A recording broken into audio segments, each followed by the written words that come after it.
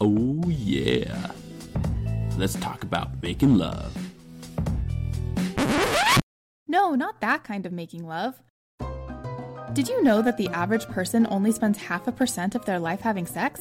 Here at Making Love Today, we learn from couples about what they do with the other 99.5% of their time to create meaningful, deeply fulfilling, and long-lasting relationships. So listen up as we hear what our guest couples do outside the bedroom to make their love work. And now, here's your host, Patrick Perkins.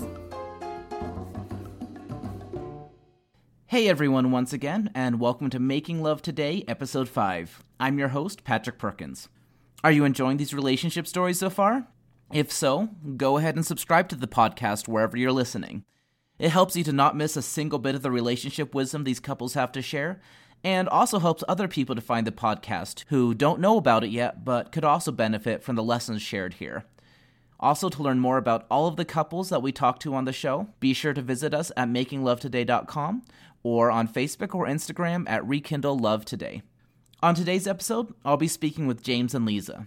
Now, James and Lisa are a bit younger than most of the couples that we've heard from thus far. They've been together for close to 4 years, and with James an entrepreneur and Lisa a civil rights lobbyist, they both have fairly demanding careers. Complicating matters even further, James lives in the San Francisco Bay Area, and Lisa lives a few hours away in Sacramento. They share some great insights on how to make the best of the time that they have together and really enjoy every moment. So let's go ahead and jump on in and hear their interview. This is Lisa and James, and my first question for both of you is just, could you tell me about your first date? Hey, Patrick, thanks for having us on. Our first date, at that time, we were both, kind of really busy. And so we had matched on Tinder, but neither of us messaged the other for weeks. One night, I was just having dinner when I get a message. This is where I jump in. And this is Lisa. Thanks for having us on your show. I was out with my best friend and we were bored. It was a Friday night. And we thought it would be fun to switch up our phones and go through each other's Tinder. She would swipe through my matches and I would swipe through her matches. And we needed someone who was immediately available with a friend who would go out with the both of us. So we messaged a few guys and James took the bait. So technically it was my best friend who reached out to James first. She asked if he was available. I think he was at dinner with his family, but that afterward he was going to a birthday party. That night, I was headed out to my friend's birthday party, and it happened to take place at a club called Pure. So I was like, yeah, sure, let's hang out, come join, and we had a really good time. So that's not really a date, but that's how we met. And from that point forward, we were pretty much inseparable. Our first real date was the day after that. We went out in downtown Palo Alto, and we ran into my sister. So Lisa was like, man, this is it's moving really fast. Moving really fast. It's a little soon to be meeting your family. But yeah, that's kind of how it began. And to bring back the thing about Pure, we think of our anniversary date as the date we met. To us, the formalities of now we're officially together as boyfriend and girlfriend is not as significant to us as the date that we met. And so every year for our anniversary, we do something. This is one of our traditions. We do something that is a play on the word pure. So this past July, we spent a night on a boat, an Airbnb on a pier. We're going to run out of words that sound like pure pretty soon. And we're going to have to resort to things like peer counseling or something for our anniversaries. So that's how we met. And that's where it all started. Mm-hmm. Well, that's a really fun tradition to have. Do you have any other traditions kind of along that same lines as well? Our other traditions and patterns are a little bit more serious, not like boring serious, but more to the heart of how do we want our daily life to look? Because I think one of the big themes of our relationship is that we want the baseline everyday experience of life to be super awesome. To us, it's less about what are the peak moments where we can do something really outrageous or fancy. I mean, those are fun. Don't get me wrong. But I think our focus mainly, where we gravitate to, is building a really awesome baseline of just daily existence with each other. An example of what we might do daily or on a weekend is wake up and then just spend time in bed or whatever, talking to each other and establishing that the day is completely open to us and that anything can happen. And if that's the case, then what would make today awesome? And we'll ask those questions to sort of prime ourselves to remember that anything is possible and that we're working toward very specific values or very specific feelings. If we want to feel great, what would make today great? So we'll literally ask each other that question, and then we might say, well, being outdoors would be great. Being able to talk to you in an unrushed setting would be great. So then we'll pursue something like that and grab a coffee and sit outside and talk for hours, and then continue to ask ourselves, what would make today great? Instead of having to stick to some sort of script like, well, we should probably grab the coffee and go home and then think about the next thing to do. We'll just be unrushed. And I think that's one quality of our day-to-day life, the feeling of being unrushed that feels very luxurious. That tradition is one of asking questions to prime ourselves.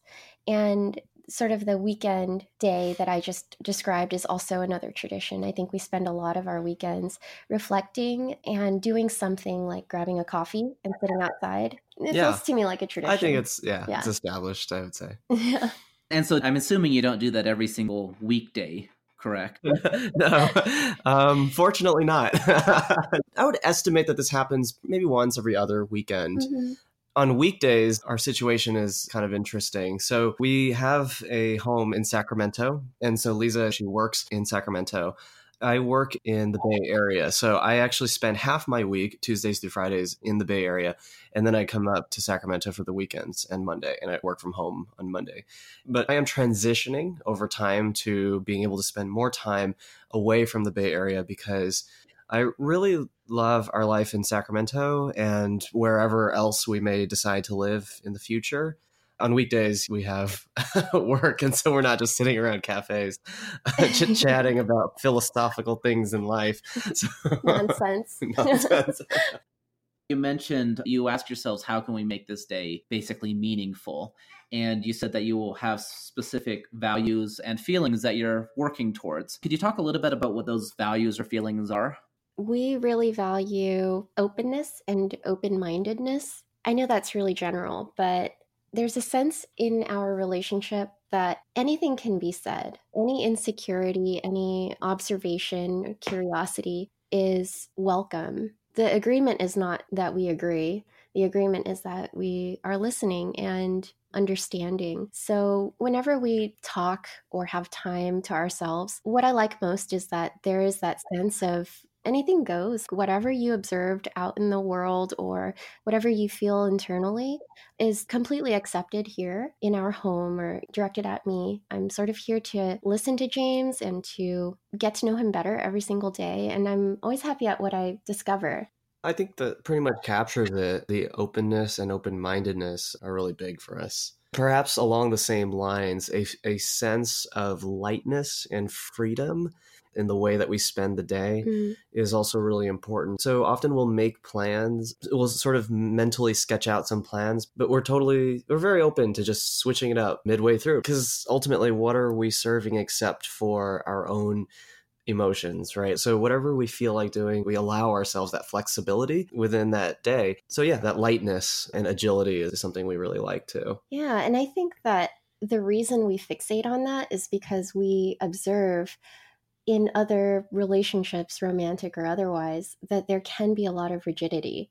And that rigidity to a predetermined script or feeling of obligation to do XYZ can be debilitating for people. And it can get in the way of being open and honest about what you want out of life, what you want to feel, and the transfer of love, giving and receiving. That's something that we hold as a standard, and we really fixate on being free and lighthearted because we never want to put each other in a position where we're doing something we don't want to do, or we're playing mind games, or not expressing just what it is we want or how it is we are feeling. Does that ever lead to conflict at all, or are you generally able to do that in a pretty open manner?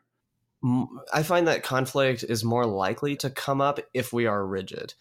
And if we're flexible, then there could be, for example, I don't express what I want out of the day adequately, then that could lead to a difficulty in us trying to figure out what to do if I'm not thinking clearly about what I want to do next. So there are challenges. It's not just like, oh, okay, yeah, we're like cool, we just go along and anything goes completely, because it does take that coordination or communication at least as we go along. And so conflict is kind of a strong word, but I think that one of the things that we work on and continue to work on is just being really clear on what do we want each day and each moment. And are we kind of continuously keeping the other person in the loop?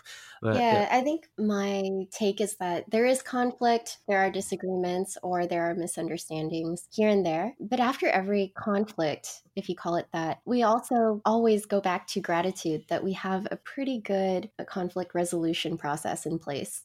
It does kind of go back onto itself where we can say anything, and that includes, hey, I don't think we communicated really well back there, or let's pause. I don't feel really good right now and I don't know why, but I feel like there's a miscommunication and it's tense. If you consider that conflict, I would also say that it's solved by that very same process. We'll talk and then we'll resolve things, because we always get back to what did you intend and where could we have changed our behavior.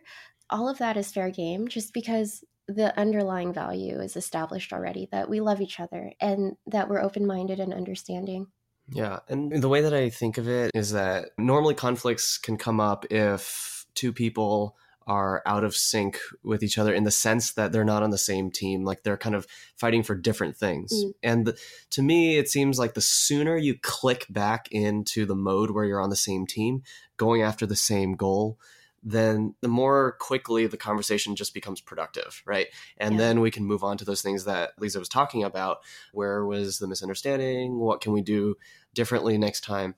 And that's been massively helpful. We've only been together for under 3.5 years, but in that time, we are significantly better at our kind of form of disagreement resolution, just through practice and really rigorous reflection and change each time. So we don't get into a lot of conflicts at all. And that's exactly why it's so important to use each one to really advance our ability to resolve the next one when it inevitably happens at some point, right? And so the hope is that they get more and more infrequent, but we continue to get better and better at resolving and preventing them.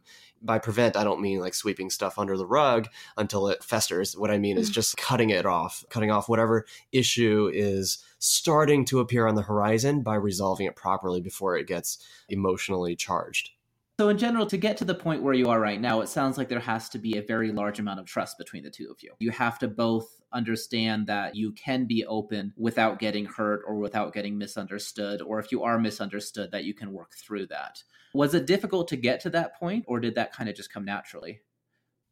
It is difficult internally to reconcile all the feelings of insecurity surrounding dating and meeting someone new. It's difficult to reconcile that with the knowledge that trust is the only way forward. And so when I met James, it's easy for me to say that James is just a wonderful, all good human being and that I lucked out. But also, I had to take a lot of cues in the beginning before I knew that.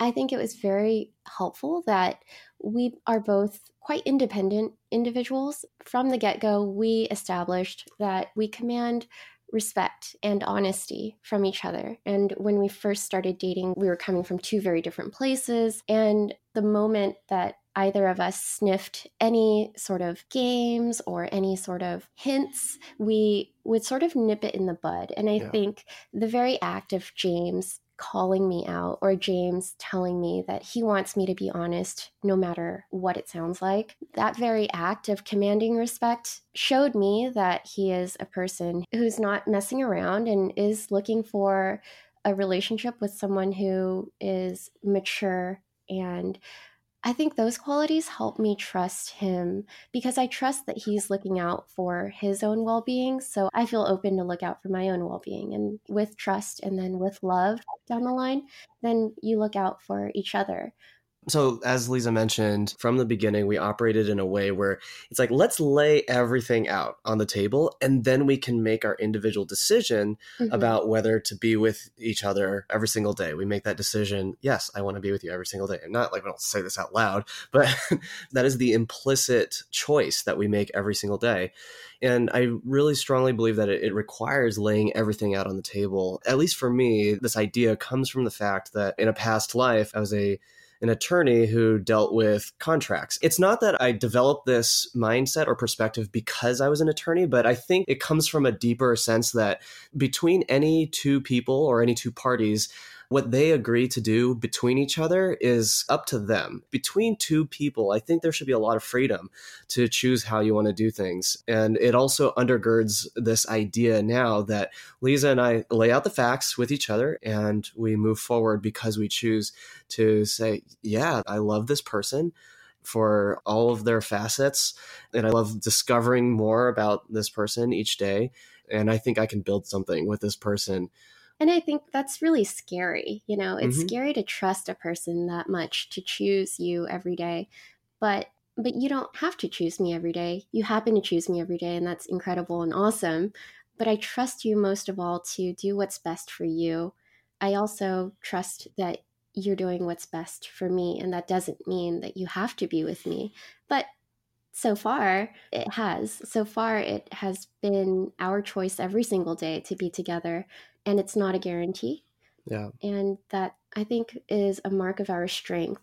It's not left up to a contract or like a wedding band to tell us to be together, but that we are deciding every day. Yeah. And one of our very good friends asked us recently, like, how do you have stability then? Like, how do you plan for the future if you have this pattern where you choose to be with each other every day? I mean, what if there's a moment of weakness where the relationship might fall apart? And my response to that is that over time, Lisa and I are building a relationship where we become literally the best person in the world for the other person. At least that's the goal. We want to build this thing where we just keep deepening what we're really good at, improving where we're not so good. And she becomes the best person in the world for me, and I hopefully become the best person in the world for her. When you get to the point where you feel very confident in that fact, then there's very little that can happen that can disturb your psychology so much that you're like, oh man, like I got to get out of this, right? And we also have to be really self-reflective to see if there are any tendrils of those kinds of feelings so that we can address it in whatever way. We would want to resolve any kinds of feelings like insecurities like that as soon as they start to appear on the horizon. So that's kind of how we view it. We don't rely on, like Lisa said, things like wedding bands and whatnot to hold us together. And it's not that we're opposed to the concept of marriage. We don't want to use marriage to keep us together. Mm-hmm. It's more like we want to be together. And then sure, we'll get married if that's, if marriage makes sense. Yeah, if it makes sense. But we want to have that strength independent of whatever social structures we happen to fit most closely with. That sounds like a really great mindset to have towards the relationship. I especially liked how you talked about how you both are trying to become the person that is best for the other person. How do you go about balancing that and also your own individuality and being who you are as an individual and growing? Thank you for asking that, because we were talking with each other and Lisa was saying that if there's one takeaway that we want to leave with you and your audience, it's that independence is incredibly key to having a strong relationship. One way to think about this is that it's sort of like in a negotiation. Once again, here I go again. In a negotiation, if you don't have a strong alternative to the agreement with the other person, then you kind of have to go along with it, even if it's kind of suboptimal, subpar. But if you have a strong backup plan, which is in the case of the relationship, it's like, if my life as an individual without Lisa is really awesome, then that makes my choice to be with her actually meaningful. We're very, very adamant about this, that it starts with creating a life that's really awesome individually. And if the two lives happen to fit with each other, then that's really great. And then we should be together. Yeah. My perspective, particularly as a woman, is that it's very important to work on yourself first. This applies to women and men, but I think that we see it a lot with young women, where there's sort of the skipping over of the phase where you work on yourself and you establish yourself. And this is not just professionally, but it certainly is to do with self-sufficiency, but that also we all work on our mental fortitude and our internal lives. None of us will ever arrive or be perfect, but that you are working through your childhood, your maturity, you're establishing your own values first so that you can bring that to the table ultimately with your partner. And for me, I think it's very important that I have alone time to work on myself or to work on my art, my hobbies, apart from James. And that's like a very literal thing you do, but a lot of people really can't sit alone with themselves. So I think it's very important to work on yourself first. If you find that you're in a relationship, but there are some things that are really unsettling to you about yourself, then that's cause for reflection and perhaps taking a step back from the relationship to work on yourself first. For me and James, I think we celebrate each other's individuality. Like, he's really into cars, and he'll spend time with his car friends and drive around tracks on the same route. Go around in circles. Yeah. It's not something that I feel the need to inject myself into. I celebrate that it's his own thing. It's actually quite meditative for him. It's really intellectually stimulating for him, and all of these great things that I celebrate about him. So individuality is super important to us. It just seems so crazy that in our pop culture, all the music out there is like, I need you. Like, I'd be nothing without you. You're my everything. All that stuff. Like, I've just rattled off the lyrics to like 800 songs. I think that's terrible advice, because if you need someone and you don't actually want them, that's not a meaningful choice to be with them. That's just survival mode, which it strikes me as a little bit hollow compared to the richness of being able to say, look, without you, I would live a fantastic life. But with you, things are elevated even further. And that's the standard that I would like to live at, not like, I'm barely surviving, and like with you, then I can breathe. Yeah. Like all the lyrics would have you believe. Certainly in our American pop culture, these notions about needing somebody, I think, are really quite counterproductive. Mm-hmm. To me, it takes the meaning out of the choice to be in a relationship. That's really interesting. You think about your relationship a way that's a little bit different than you might see. I'm kind of really getting the sense that there have been some real influences, whether positive or negatively, that really led you to have this attitude towards your relationship. Could you talk a little bit about some of your biggest influence that have led to your current thinking about your relationship? I think for me, my parents divorced when I was a child. I grew up with a single mother, and she really came into herself only after the divorce. She established herself as a very independent woman, and I grew up seeing that example that perhaps life is not about marriage itself. Life is more of an individual journey. I think that I am very affected by that. Whether or not I'm with a person, that I'm living my life as an individual on my own journey. I do have other examples. We sort of observe any and all relationships we come across. Yeah. I think a lot of younger relationships that we observe can feel in a rush for the goalposts, like being girlfriend and boyfriend. And then the next one would be getting engaged. And then the next one would be getting married and then having kids, buying a house somewhere in there. And I think those goalposts can make total sense, but seeking them out just for the sake of accomplishing them is not an act of love in and of itself. So James and I do note whenever we see that rush toward a goal post, that it doesn't seem motivated by love and understanding. And then we try to recalibrate. We try to make sure that if the day comes where we call each other boyfriend and girlfriend, which happened, that it wasn't because we had to be boyfriend and girlfriend. It just made sense. Yeah, and to clarify what making sense means, it's like, well, okay, our relationship is what it is. And if it happens to look the most like what people call boyfriend and girlfriend, then we'll apply that label. That's also a part of the theme of independence in our relationship, which is our relationship, we want it to be independent from external influences as well and external scripts. So it's like we'll develop our thing, and then when it's just easier to refer to it in a certain way, then we'll do that. Same with marriage. We operate as many couples who are married. We don't feel a particular rush to apply that label. If it makes practical sense to apply the label, we'll do it. But for the moment, there's no rush. Yeah, back to your question about influences, it mostly comes down to just observing other couples, whether it's friends or parents, just seeing like, okay, well, when do these relationships seem the most inspiring to me? And I think the relationships that are the most inspiring are, to me at least, are the ones where I see that both individuals are just really strong individuals on their own, and then they become something even greater when they're together.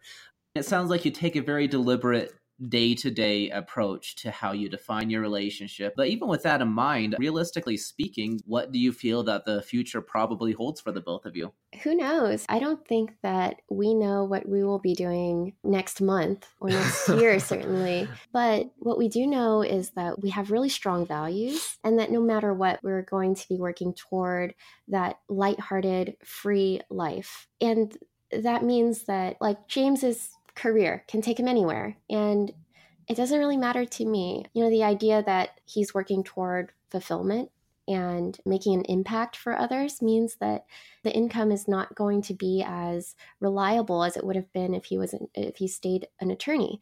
There are no expectations for each other. He's not beholden to any expectation I have of making a certain amount of money or living in a certain place or anything. His life choices are sort of open to him, and I think I support them as long as they are making him better and happier.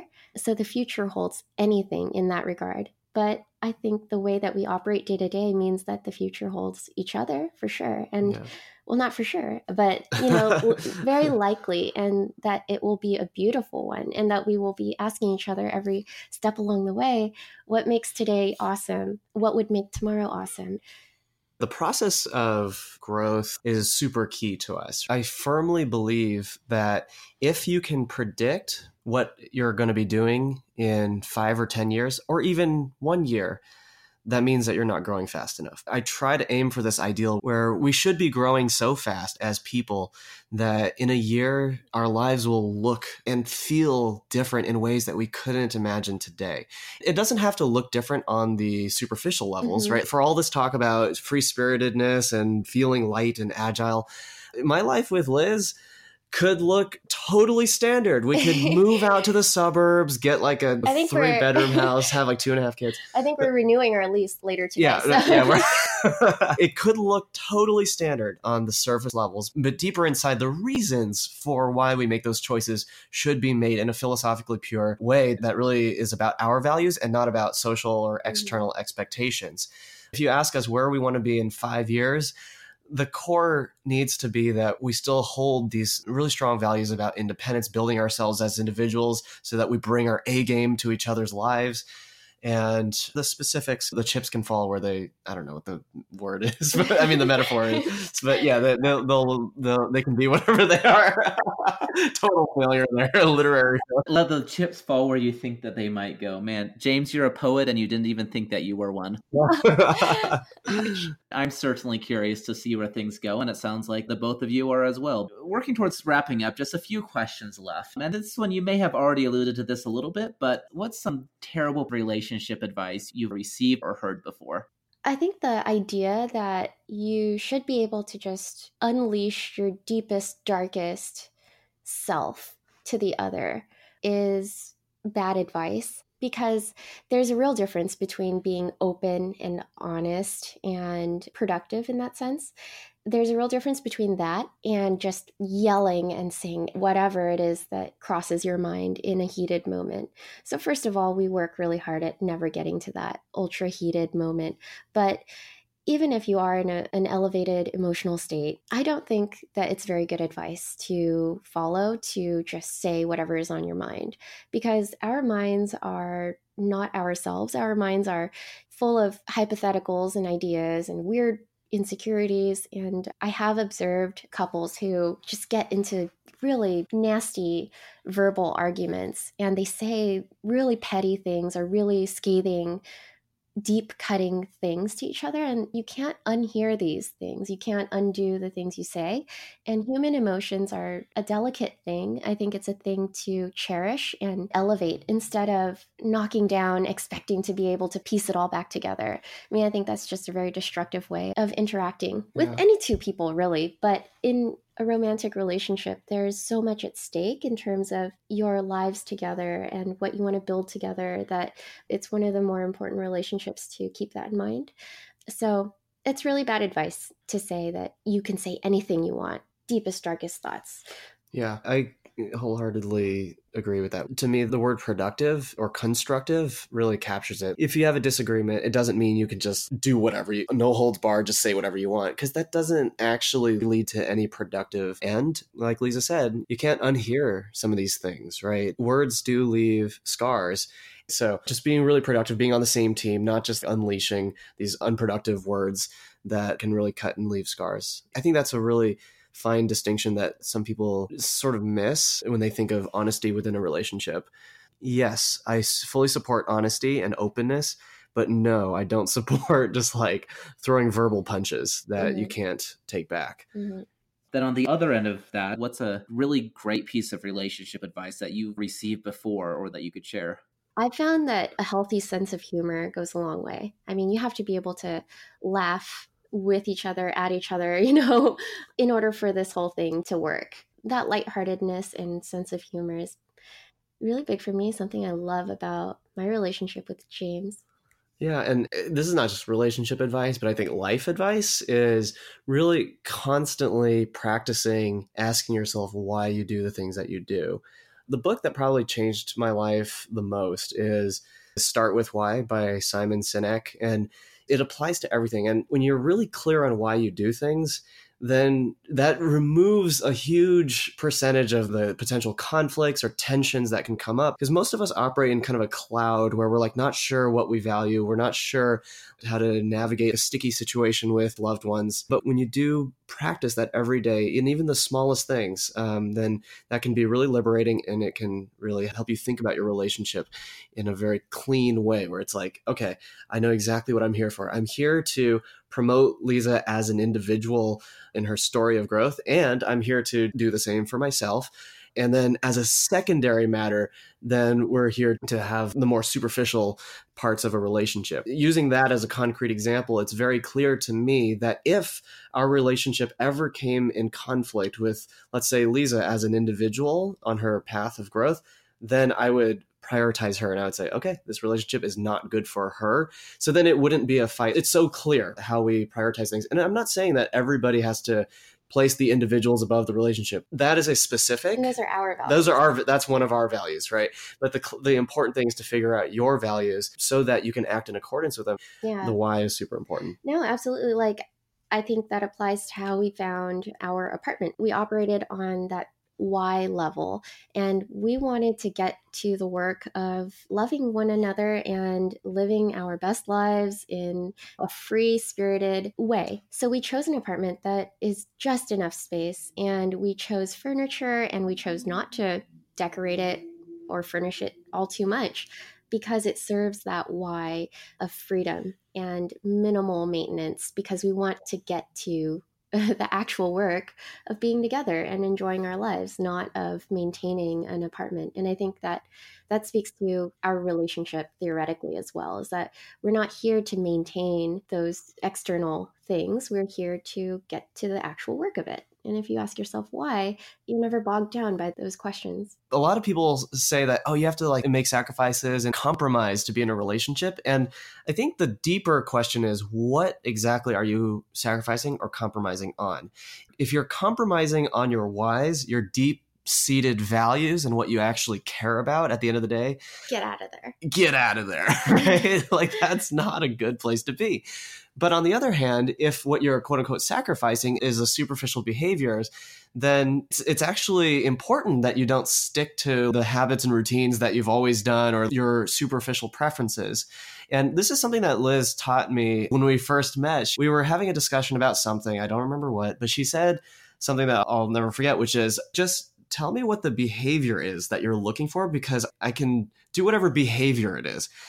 But the values that were underlying what we were trying to do, which was, to make our relationship stronger, were really solid, right? That's not something we compromise on. So when you think about compromise or sacrifice, you need to be really clear on that, because I think I see some couples where they're really rigid on the surface level stuff, but then they give up on their deeper values so easily just because they haven't thought about them and they're not really clear on the values. And so I think flipping that and being really flexible on the specifics, but very thoughtful and very firm on your deep-seated values. That's super important to us. And just to wrap things up here, I have one final question for the both of you. I'd just like both of you to tell the other one what you love about them. Ladies first. Had a gentleman. That's the compliment you're getting. Well, I love that Lisa is really emotionally and mentally strong. It comes across, okay, now she's just flexing, like quite literally, and pointing at her biceps, but also physically, but her mental and emotional strength really come across all kinds of situations. Like, for example, in her family, she is sort of the emotional pillar that helps the rest of her family be closer and to really resolve differences. And that's what I really respect and love about her. And when I look to Lisa and I think how she inspires me, it's almost always in that domain, which is emotional stability and strength. And my siblings also really respect her for that. My brother told me not too long ago that Liz is one of the most even-keeled people that he's ever met. And I really love that quality about her. It's not about not having emotions. It's about having emotions, feeling them very deeply, but not letting those emotions upset that firm core inside of you. That's my answer. I love James because he loves himself. He loves himself so that he can make an impact in the world, and a very large and thoughtful impact on others. I've been lucky enough to be a beneficiary of his love, but I think that hunger to grow and be better in order to then give back and serve others is what I love the most, and something that I'm happy to run with him on for the rest of our lives. I love that the most. I think through this podcast alone, you can sense how much of a growth-minded attitude he has toward life. And I think that keeps things very interesting all of the time, semi-challenging, and just always inspirational, and always with an angle towards serving others and making an impact. Well, thank you. I really appreciate both of you being on with me today and being open and talking about your relationship. Thank you both for that, and best of luck to both of you moving forward. All right. Thanks. Well, thanks again, everybody, for listening today. Be sure to tune in next time to hear Anne break down some of the great relationship skills that James and Lisa demonstrated. Do you have a guess as to which skills Anne will highlight? If so, let us know. You can leave a comment on our website at makinglovetoday.com or on Facebook or Instagram at Rekindle Love Today if you'd prefer to get in touch with us through those methods. Also, if you'd like to apply to be on our show, or if you know a couple who you think the world could really benefit from hearing their story, just let us know through any of those channels I just mentioned. Thanks again for lending us your ears for a bit. I'm sure there are 1,000 other things you could be doing with your time, and I really appreciate you spending a bit of it with me. And of course, until next time, be like Lisa and James and go out and make love in your life.